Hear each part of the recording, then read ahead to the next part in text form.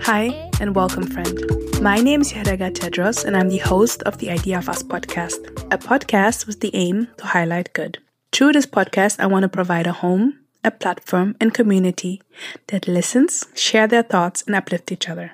Most of my episodes will be interview-based, where we'll all get the opportunity to listen to change makers from every field and industry. But aside it, the first episode I will purely dedicate to the concepts that inspire this podcast and are near and dear to my heart. At this point, I would love to highlight you and say thank you for sharing your time with me. I want you to know that knowing that you are here and listening in today makes me truly happy. I hope during the current pandemic that you and yours are and stay safe. The Idea of Us podcast took me probably as long as it takes to give birth to a child and then wait till it goes to college. It is a project that was developed and adapted over and over and over again over the past years. But I went always back to the same idea with a whole lot of different names. However, I believe that there is for everything the right timing. And for me, the right timing to start this podcast and this journey with you is now. Before I dive deeper into the topic, I would love to share a little bit about myself. I was born in Eritrea, a country located at the Horn of Africa, and migrated with my parents to Germany in the 80s. I was raised close to Frankfurt and recently relocated to the Bay Area. That is exactly where I am right now, in my apartment close to San Francisco at 3 a.m. in the morning. And this is probably my 100th take of this episode. But this is my first one. I want this to be perfect. And at the same time, my insecurities are battling with my confidence.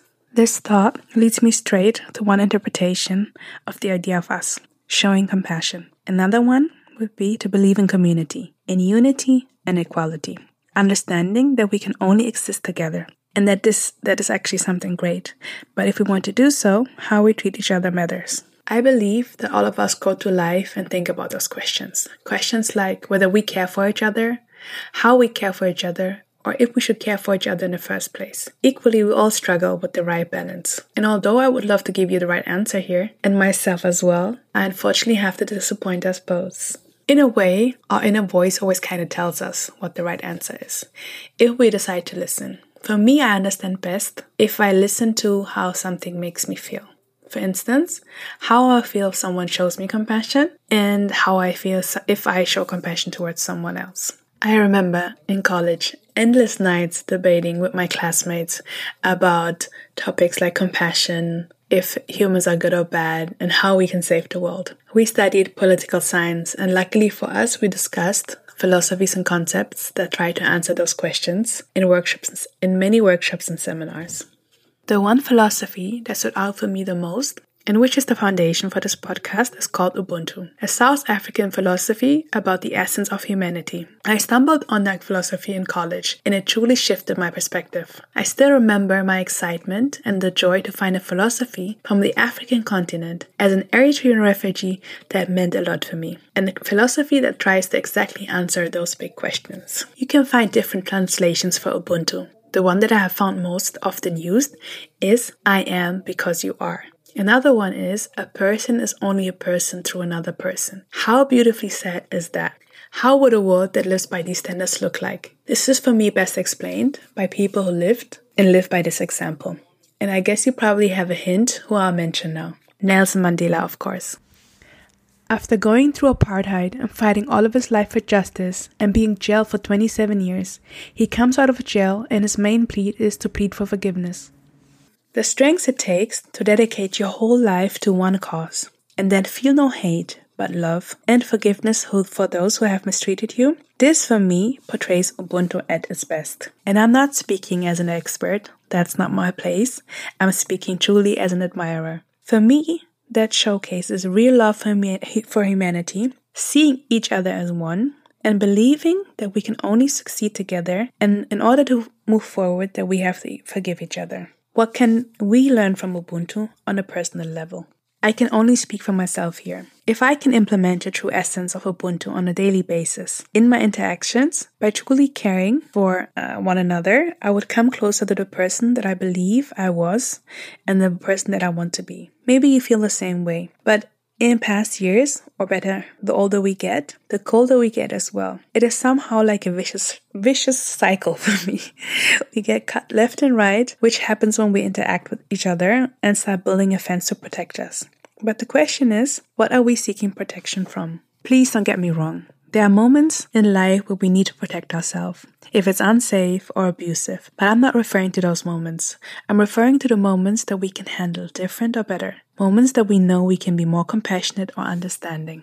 There's something that holds us up, and my assumption is that it's fear. Fear of having less or not enough for ourselves, especially financially speaking. Did you know that a study from David Kahn found that emotional well-being rises with income, but after 75k a year, there's no further progress anymore? So how much do we need to be happy? In Western countries, at least, not as much as we thought.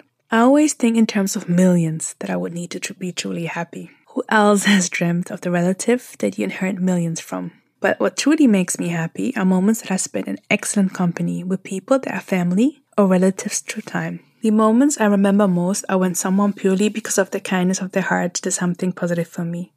For instance, one of my teachers went above and beyond to get me into the right school, to further my education, because she truly believed in me. Every step that followed after it was heavily influenced by her. And it was a truly life-changing moment. I will be forever grateful to her and for what she has done for me. Or maybe on a smaller scale. When someone saw me on the main station in Köln, where I was changing trains to travel to Netherlands to visit my additional mother, sisters, and brothers. I'm referring to my husband's family. And I almost peed in my pants because I was desperately looking for a coin in my bag. And I was not able to find it quick enough to use a coin-operated restroom. Someone saw my frustration and just gave me the money for it and said, I don't need it back, just have a nice day. Those were both acts of kindness that I will forever cherish and carry in my heart. So financially speaking, if having everything does not make us happier, then what does? Here she goes again with the studies. I know, I promise this is the last one for today. A 2010 Harvard Business School survey of happiness in 136 countries found that altruistic people, in that case people that were generous financially, were the happiest overall. Although I know it's always tricky to talk about what does doing good benefit us on a personal level, I think it's still good to be aware of it because it might take away the fear of doing so. And let's not forget, in the translation of Ubuntu it says, I am because you are. It does not tell you which one weighs more or is more substantial. For me instead, it portrays true equality, unity, community at the same time. On that note, I want to end the first episode of the Idea of Us podcast, and I hope that it brought you joy and was valuable to you. I would love to hear your memories of your happiest moments or the kindest thing anyone has ever done for you. And if you have some time on your hand, if you could share with me your honest feedback on iTunes or Instagram, that would be much appreciated. I would love to connect with you. At the moment, you can find me on Instagram under theideaofus.pod. I hope, wherever you are, you have a wonderful day, and I wish you much love and light. Yehadaka.